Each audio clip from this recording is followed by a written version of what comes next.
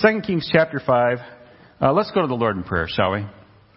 Our Heavenly Father, we thank you so much for your word. We thank you for your scriptures, your revelation to us. Of course, the word is Jesus Christ, but what we know of Christ comes through the scriptures, and we're so grateful for your word. And Father, the words that the preacher is about to speak, they're just words if your Spirit isn't taking them and applying them and preaching them himself to the hearts and minds of all who are gathered here. You know all the needs that are represented here, a wide variety of needs, some for comfort, some for encouragement, some for conviction, some for information, some for wisdom. You know all these needs, and we ask that your Holy Spirit would come and minister your scriptures to each one of us according to our need. And we thank you for that promise in Philippians, and my God will meet all your needs according to his glorious riches in Christ Jesus. Guide our time together now as we continue to worship by attending to your word. And it's in Jesus' name we pray. Amen. So the story we're looking at today in 2 Kings chapter 5 is the story of Naaman and Elisha. The passage that Glenna read earlier from Luke chapter 4, Jesus referred to Naaman when he was talking with the people from his hometown. And we're going to be looking at that story. I love this story. As I love many stories in the Bible, this is one of my favorites. There's a lot here. There is so much scriptural truth that is illustrated in the story of Naaman. This historical account of God and Naaman and Elisha gives us a picture of God.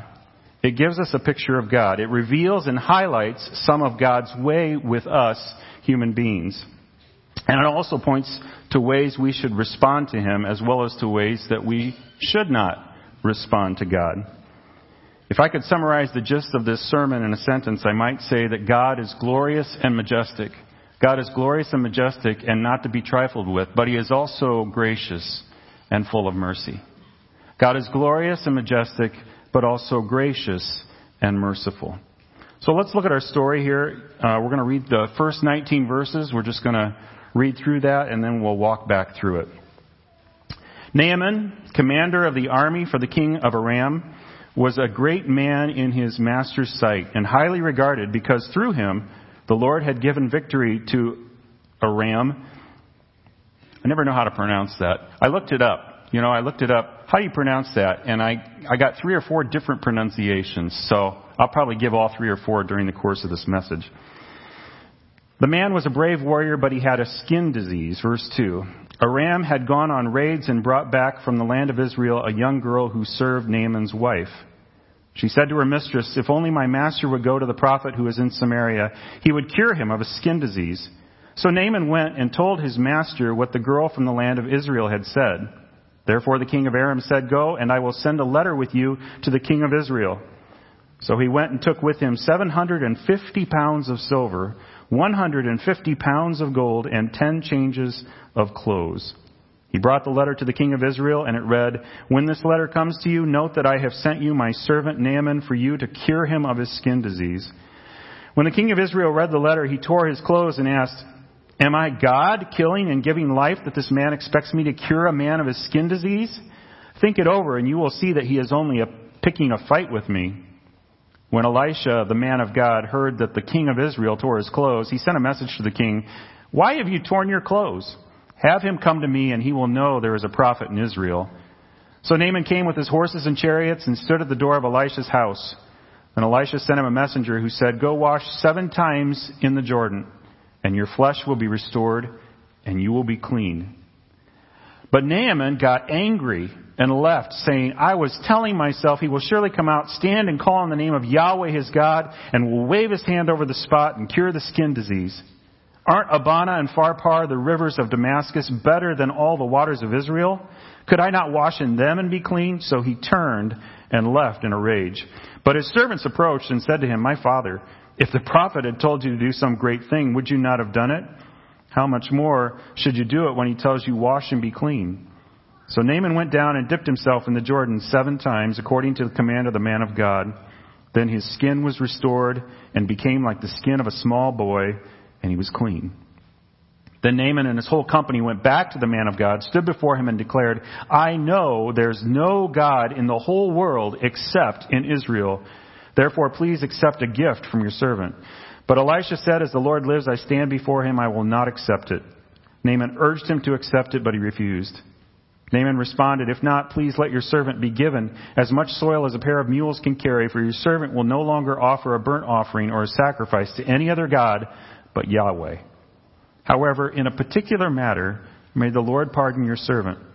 When my master, the king of Aram, goes into the temple of Rimmon to worship, and I, as his right-hand man, bow in the temple of Rimmon, when I bow in the temple of Rimmon, may the Lord pardon your servant in this matter. So Elisha said to him, Go in peace. All right, let's stop there. Let's go back and look at some of the details, which bring out the color of this story. This series of incidents, this story took place about 2,800 years ago, 2,800 years ago. But there is great relevance in this story and great application for us for a couple of reasons. For one, the main character is a person that you deal with on a regular basis, and that's the Lord God. The Lord is the star of this story, and He's one that you go to on a regular basis. So there's relevance there for us. But then also, the other main character, Naaman, is a man. And he has a human nature, and human nature hasn't changed all that much in 2,800 years. And so there's a lot of relevance and a lot of learning that we can take away from this particular story. Let's talk about Naaman first. Verse 1 focuses on Naaman, tells us a little bit about him. He was not an Israelite. He was not an Israelite. He was an Aramean. He was from Aram, or Syria. I don't know how well you can see that map. Probably not too well. But you see the kingdom of Israel is on the left. On the right, up in the upper right-hand corner, is the kingdom of Aram, modern-day Syria. The town of Damascus is there, the capital of Syria, a town that still exists to this day. The town where Paul, the Apostle Paul, was converted to Christianity. Naaman is from Aram. At this particular time in our story in 2 Kings, Aram is the most active local enemy of Israel, or adversary of Israel. Sometimes there is an uneasy peace between Israel and Aram, but often there is animosity and conflict between Israel and Aram. Aram at this time can be quite the formidable foe. Well, what else do we see about Naaman? So he's an enemy in a sense. Look at verse 1. Naaman, he's commander of the army of the king of Aram, so he's high up, he's powerful. He's in charge of the armed forces. He was a great man in his master's sight. He's highly regarded. He's highly regarded, and we're told that he was a brave warrior. So we get this picture of a powerful man, of a mighty man, of a successful individual. And then we read that last bit there in verse 1. But he had a skin disease. In most translations, he had leprosy. All right, so he had all this greatness, all this prestige, success, fame, if you will. But he also had skin disease. So he was a hero, but he was also mortal, right? Verses 2 and 3 tell us about another character, another person in this story, and it's this young servant girl. And we learn about this young servant girl that she is an Israelite serving in Naaman's household. She's a servant to Naaman's wife. And how did she come to be there? Well, we learned that there was a raid. Aram raided Israel, and this girl was yanked, taken away from her people, taken away from her land, taken away from her family, taken away from everything that she knows, and she's brought into this foreign household where she will be a servant to the wife of the general, presumably for the rest of her life, right? And she says, verse 3 is interesting. She says to her mistress, Naaman's wife, if only my master would go to the prophet who is in Samaria, he would cure him of his skin disease. So she is a girl who has been raised to fear the Lord. She is a girl who recognizes who the prophet of the Lord is, recognizes that God is a God of healing, And apparently, she's pointing her master, presumably the one who raided her home, pointing her master to the only solution that will cure him. Says a lot about her character, right? Says a lot about her as an individual. She's acting a lot like a Christian long before Christ came on the scene. So let's just make a couple of observations here real quick. First of all, number one, God is in control everywhere. God is in control everywhere. He's not just the God of Israel. He's in control in Aram. We didn't note in verse 1, but we should, that Naaman was highly regarded because through him the Lord had given victory to Aram. Did you note that? The Lord had given victory to Aram. Ultimately, Naaman wasn't successful because Naaman was a mighty soldier. He was successful because the Lord had given him victory to Aram. And presumably the victory that the Lord had given to him was victory over God's own people, the Israelites. You know that God was not averse to bringing his people under subjugation of other nations when they went astray. And presumably that's what happened here. Likely those enemies that Naaman gained victory over were Israelites. After all, the Israelite girl was captured in a raid by the Arameans and now serves in a foreign country. So we need to recognize that God is not just sovereign over Israel, but he's God over all nations, right? God's control extends to the macro, but it also extends to the micro. All right, he was sovereign over countries, but he was also sovereign over individuals. God's control extends to the international as well as to the individual, to the peoples as well as to the person. And then a second lesson, taking our cue from this anonymous Israelite girl, is this: serve God wherever you're at. Serve God wherever you're at. Your circumstances may not be desirable. They may be difficult. Nonetheless, serve God in those circumstances. Take the long view of things. If you're a believer, regardless of your circumstances now, your future is incredibly bright. Your eternal future is very bright. God's people are deployed all over the globe, and some assignments are difficult assignments. But these assignments are all temporary. One day Jesus will return, and the eternal reward for believers will be outstanding. Outstanding. This young girl serves as a model for us, especially when we find ourselves in unpleasant circumstances. Well, because of this young girl's knowledge, and because of what she communicates to Naaman's wife, Naaman ends up before the king of Israel with a letter and a payment for healing. Unfortunately, as we've read, the king of Israel is a bit of a spiritual buffoon. He knows that God technically is the one who, look at verse 7. Look at verse 7. He says, am I God killing and giving life? So he recognizes that God is the one who kills and gives life. He recognizes that God is the one who heals. He confesses that with his mouth, but he doesn't actually believe it. He doesn't actually believe it. He doesn't believe that he'll actually see it. To him, the king's world is politics. It's politics. To him, that's where the real power is at. So he believes that what Naaman asks can't be done. And of course, if your God is politics, that can't be done. The king of Israel and the little girl from Israel display a stark contrast, don't they? The little girl believes that Naaman can be healed and the king doesn't. The little girl believes in the power of God and the king doesn't. He gives lip service to it, but he doesn't really believe in it. The little girl has been raised to believe in the power of God, while the king has bought into the idea that politics and human might is king. Who's right? Yeah, the little girl. Okay, good answer. That's good. Someone else who knows that God is the real power is the prophet Elisha. So he sends someone to the king with this message. Look at verse 8.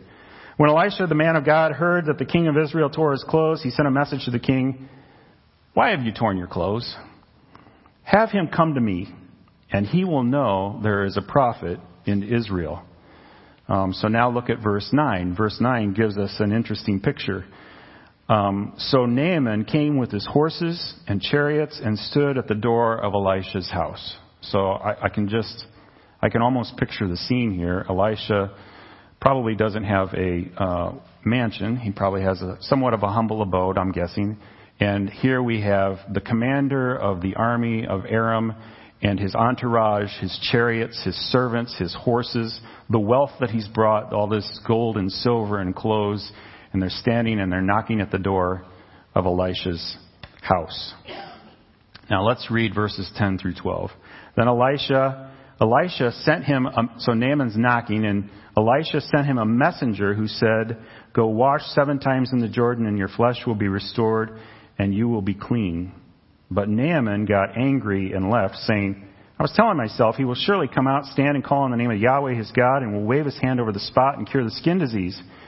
Aren't Abana and Pharpar, the rivers of Damascus, better than all the waters of Israel? Could I not wash in them and be clean?" So he turned and he left in a rage. The verse 11 starts with Naaman getting angry and leaving, and the end of verse 12, we find him again. He turned and left in a rage. That's repeated for emphasis. Naaman was furious and was just going to wash his hands of the whole affair because Elisha was not acting according to expectations. He doesn't like at all how Elisha has handled this. And he lodges at least 3 complaints here. First of all, Elisha didn't come to the door himself. He sent a messenger, and this offends Naaman's pride. Look at verse 11, where it says, "I was telling myself, he will surely come out." There's another way to translate this in the Hebrew.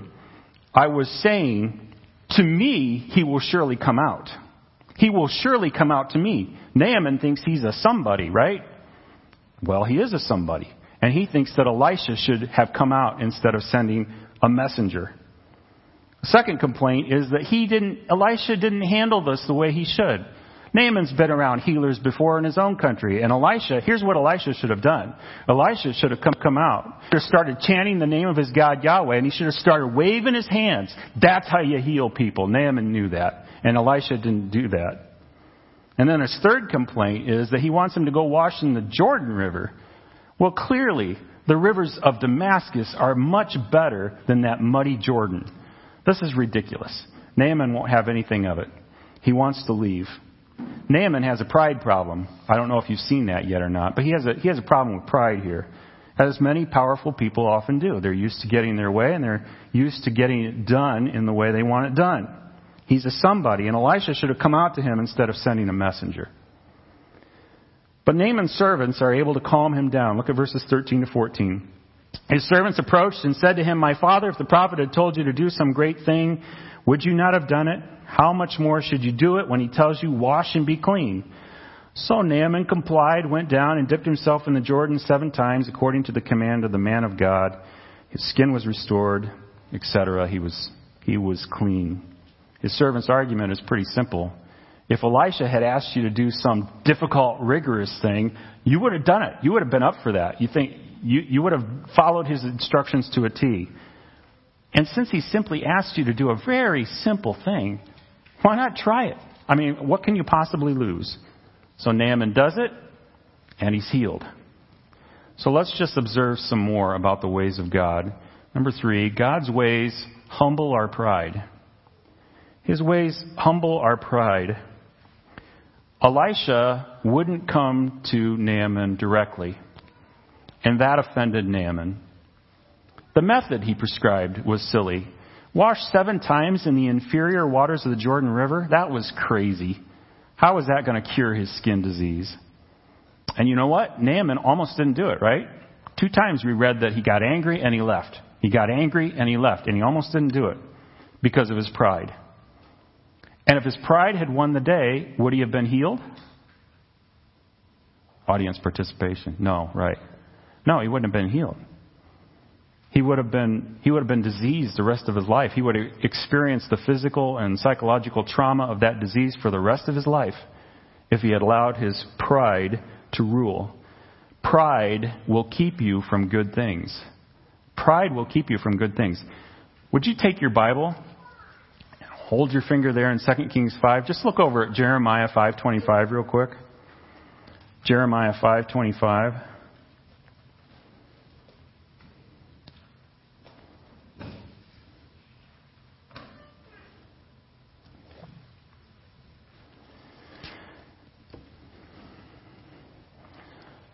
Look what the scripture says there. Your guilty acts have diverted these things from you.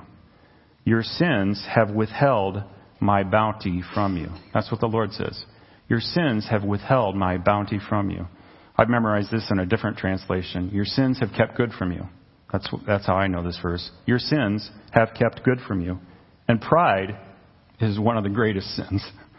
And pride will keep good things from you. And pride will keep you from good things. Pride will cause you to miss out. Look at James chapter 4, verse 6. God resists. Who does he resist?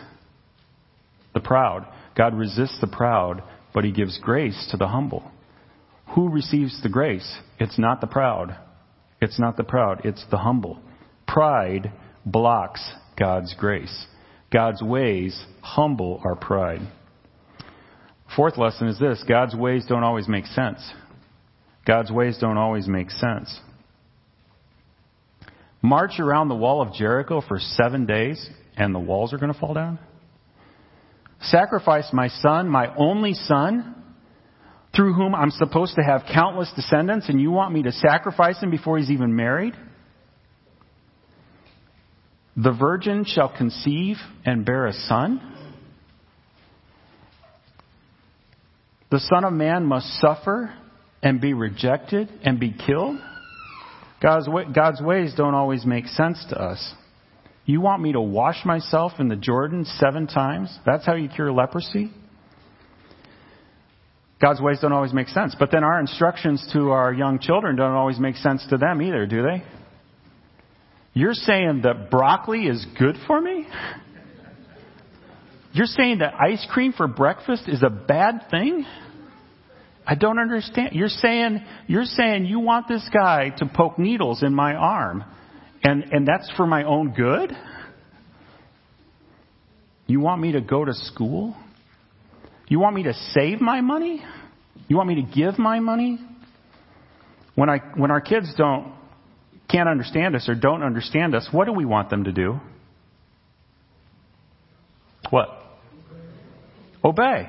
Yeah. We want them to trust us.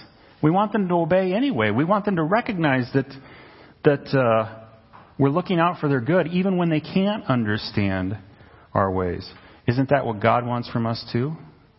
Sometimes he tells us to do things that doesn't make sense, but he wants us to trust us. There's a song years ago, For Him, I think, sang it, and the lyric went, when you can't trace his hand, trust his heart. We can't understand what he's doing, nonetheless, trust his heart. When he asks you to do something, commands you to do something that's difficult, trust him nonetheless. The point is, the Lord sometimes asks us to do things that don't make sense. And in such situations, it's always best to obey, even when you don't understand. Your understanding is not necessary for you to experience the blessings of obedience. Your understanding is not necessary. All that's necessary is your obedience. That's what's necessary in order to obtain the blessings of obedience. When you don't understand, trust the Lord nonetheless. You have no reason not to. Pastor Ryan has often said, I have never regretted. How do you say that, Pastor Ryan? Yeah, he's never regretted following the Lord, doing what the Lord has asked him to do. A fifth lesson, God often requires particular responses. God often requires particular responses. There was only one way for Naaman to be cleansed of his leprosy, and that was to dip 7 times in the Jordan River. And in a particular application, there is only one way for you and me to be cleansed of our sins. 1 Corinthians chapter 1, verses 22 and 23, the Apostle Paul talks about the fact that the Jews demand signs, and the Greeks look for wisdom. But the way to salvation is through the cross of Jesus Christ. And that's an offense to Jews who look for signs, and it's an offense to Gentiles who look for wisdom. But that's the only way to be saved, is through the cross of Jesus Christ. Naaman could have rejected washing in the Jordan, and he could have washed in the rivers of Damascus 1,000 times, and it wouldn't have cleansed him of leprosy. There's only one way for you to be saved, and that's the trust in Jesus Christ and his sacrifice for your sins on the cross. Many people believe in evolution, and people don't believe in God, so to them their sins don't matter. They don't really have sins. But that understanding on their part, that misunderstanding on their part, won't help them at the final judgment, because those sins they don't think they have are very real to the Lord and are undealt with. Many trust that they aren't so bad and that their good deeds are going to outweigh their bad deeds. But their good deeds don't cleanse them of their sins. Others think that their devotion to some other God, some other alleged God besides Jesus, will save them, but it won't. The way is prescribed. The way is very specific. Believe on the Lord Jesus and you will be saved. Whoever has Jesus has eternal life. Whoever doesn't have Jesus does not have eternal life. God often requires particular responses. Look at Matthew 7. Enter through the narrow gate. Jesus is talking here. For the gate is wide and the road is broad that leads to destruction, and there are many who go through it. How narrow is the gate and difficult the road that leads to life, and few find it. Just because the crowd goes down this road doesn't mean it's the right road. It's the road that God prescribes that we need to be looking for. Well, let's move on. Verse 14. Verse 14 has told us about the restoration of Naaman's body. But verses 15 through 19 show us the transformation of Naaman's heart. Look at verses 15 and 19 and notice a change of attitude here.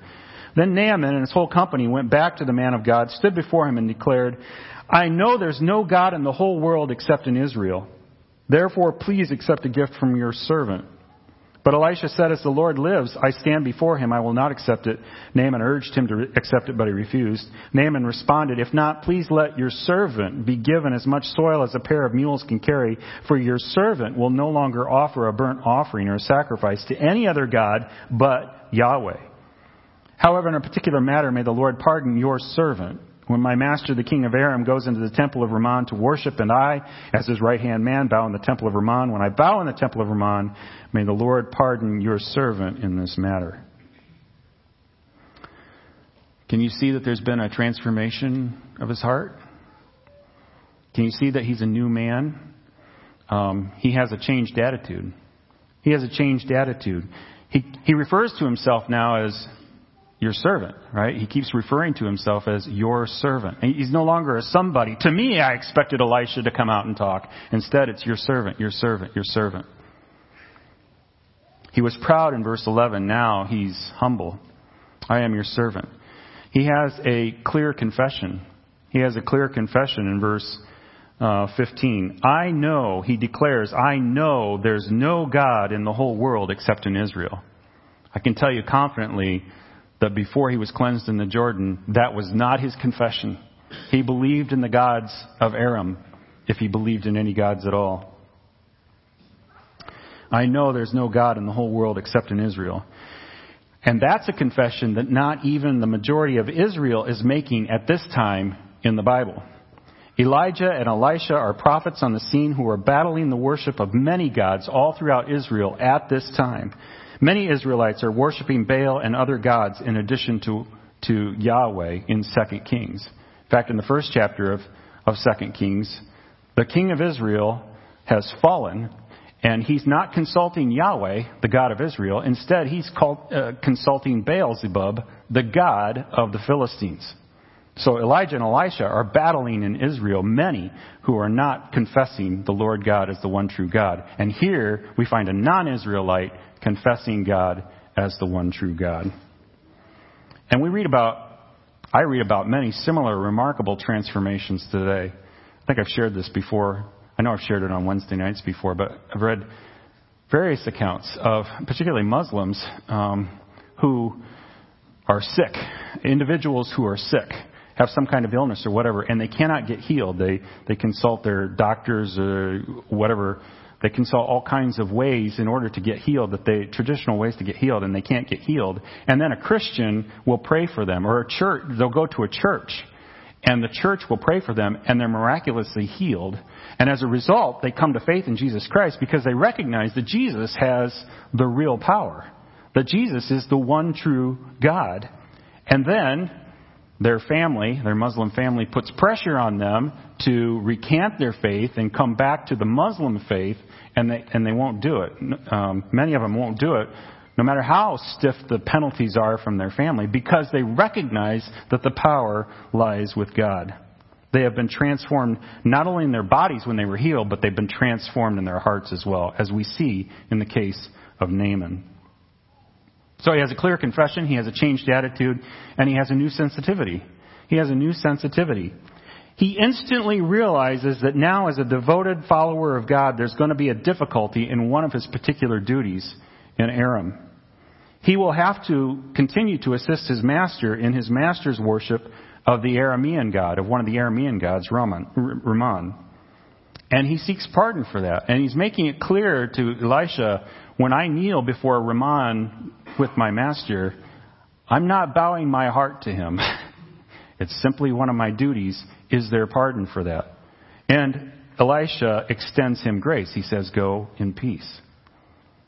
The key here is, do you see how sensitive Naaman is to the Lord's will almost immediately? One writer says, here is a man who feels the rub between his exclusive allegiance to Yahweh and the expectations of his workplace, and it bothers him. Would that most Israelites at this time were bothered like this. Would that apparent inconsistencies drove them to seek pardon. What we see here, then, is a man with his changed attitude, his clear confession, his new sensitivity. We see a man who has been transformed from the inside out by God. This is a supernatural work. It's a supernatural work. It's a work of God. In this chapter, there are two miracles. Cleansing from leprosy, the cleansing of the body, but there's also the transformation of the heart. There's conversion. There's regeneration. There's a transformation of the heart.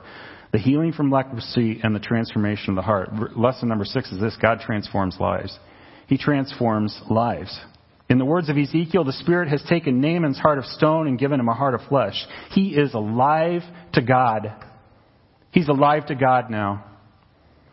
When God transforms, He transforms. Reading a biography of Martin Lloyd-Jones, a preacher in the early to mid 20th century in Wales, England, and also in London. And he talked about a boy in his congregation who was going into great detail as he told his Sunday school teacher about a recent family dinner. And the boy was talking about the gravy and the potatoes and the meat and the cabbage and even the rice pudding. And then he explained it all. He says, my father has been converted. Instead of spending his weekly check on booze, he brought it home to feed his family. God transforms people, and that shows. It gives evidence. Another great preacher in England, Charles Spurgeon, was interviewing a domestic servant who had professed faith in Jesus Christ, and he kept pressing her. He wanted to know, how has your conversion expressed itself? How has it changed you? And she thought long and hard about that, and she said, well, I sweep under the mats now. In other words, she swept around the mats, but she wouldn't clean the whole floor. It doesn't mean she swept all the dirt under the... Okay. If I have to explain it, it's probably not that good, but the idea is that it affected her work. It affected her labor. She was now laboring for the Lord as God's transforming work leaves evidence in its wake. Is there a person that you think that there's no way that they'll ever become a Christian? They're so sinful, they're so stubborn, they're so selfish, they're so resistant. Don't think that they can never become a Christian. Don't sell Jesus short. It's time to pray and love and mention Jesus to them. It's time to petition the Spirit to work. Okay, there's an epilogue to this story. I want to read through it real quick and then draw one point out of it.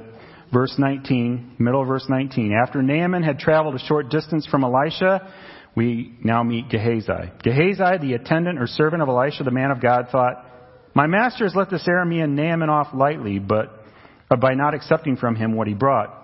As the Lord lives, I will run after him and get something from him. So Gehazi pursued Naaman. When Naaman saw someone running after him, he got down from the chariot to meet him and asked, is everything all right? Gehazi said, it's all right. My master has sent me to say, I have just now discovered that 2 young men from the sons of the prophets have come to me from the hill country of Ephraim. Please give them 75 pounds of silver and 2 changes of clothes.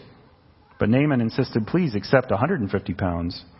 He urged Gehazi and then packed 150 pounds of silver in 2 bags with 2 changes of clothes. Naaman gave them to 2 of his young men who carried them ahead of Gehazi. When Gehazi came to the hill, he took the gifts from them and stored them in the house. Then he dismissed the men and they left. Gehazi came and stood by his master. "Where did you go, Gehazi?" Elisha asked him. "Your servant didn't go anywhere," he replied. But Elisha questioned him, "Wasn't my spirit there when the man got down from his chariot to meet you? Is it a time to accept money and clothes, olive orchards and vineyards, sheep and oxen and male and female slaves?" Therefore, Naaman's skin disease, his leprosy, will cling to you and your descendants forever. So Gehazi went out from his presence, diseased, white as snow. This chapter starts with a leprous Aramean. It ends with a leprous Israelite. There's a lot here. One teacher points out that we have here a contrast between a converted pagan in Naaman and a perverted Israelite in Gehazi. Perverted not in the sexual sense, but perverted nonetheless. Gehazi was an Israelite, and more than that, an attendant to the greatest prophet, the greatest man of God at that time, Elisha. But his heart was not right. He was close to the man of God, but he was distant from God himself. Naaman's heart was suddenly alive, but Gehazi's heart had grown cold and had grown hard. And here's a caution for you. Don't let your heart grow cold. Don't let it become hard. Even in the midst of your Christian routine, you can drift from the Lord. In your work for the Lord, remember to stay close to the Lord of the work.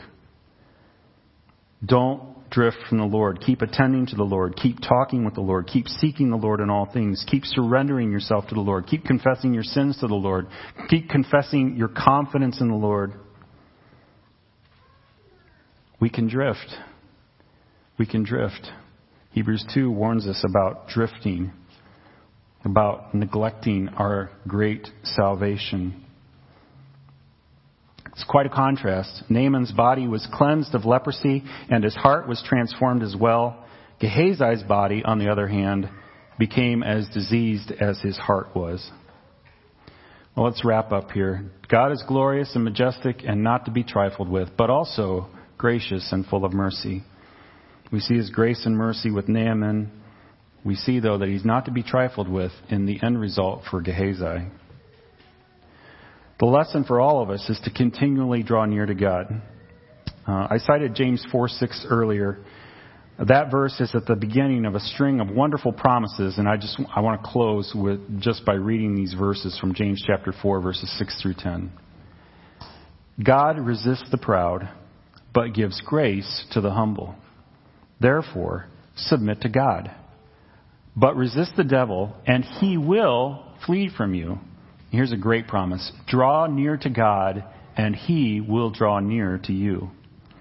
Be miserable and mourn and weep for your sins. Your laughter must change to mourning and your joy to sorrow. Here's another great promise. Humble yourselves before the Lord, and he will exalt you. Let's pray. Our Heavenly Father, we thank you for the story of Naaman.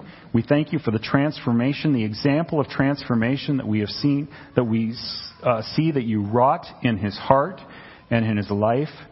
And many of us have seen that transformation in our own lives and in the lives of others as well. And we ask that you would continue to do your work of conversion and regeneration. Many of us have people that we are concerned about with regards to their salvation, who continue to walk in their ways and ways that are not subservient to you. We ask, Lord, that you would help us to be more faithful in prayer and in witness to these individuals. We pray, Lord, that your Holy Spirit would do a mighty work in the lives of those who don't yet know you in our community and in our homes. We want to see more and more people come to Christ.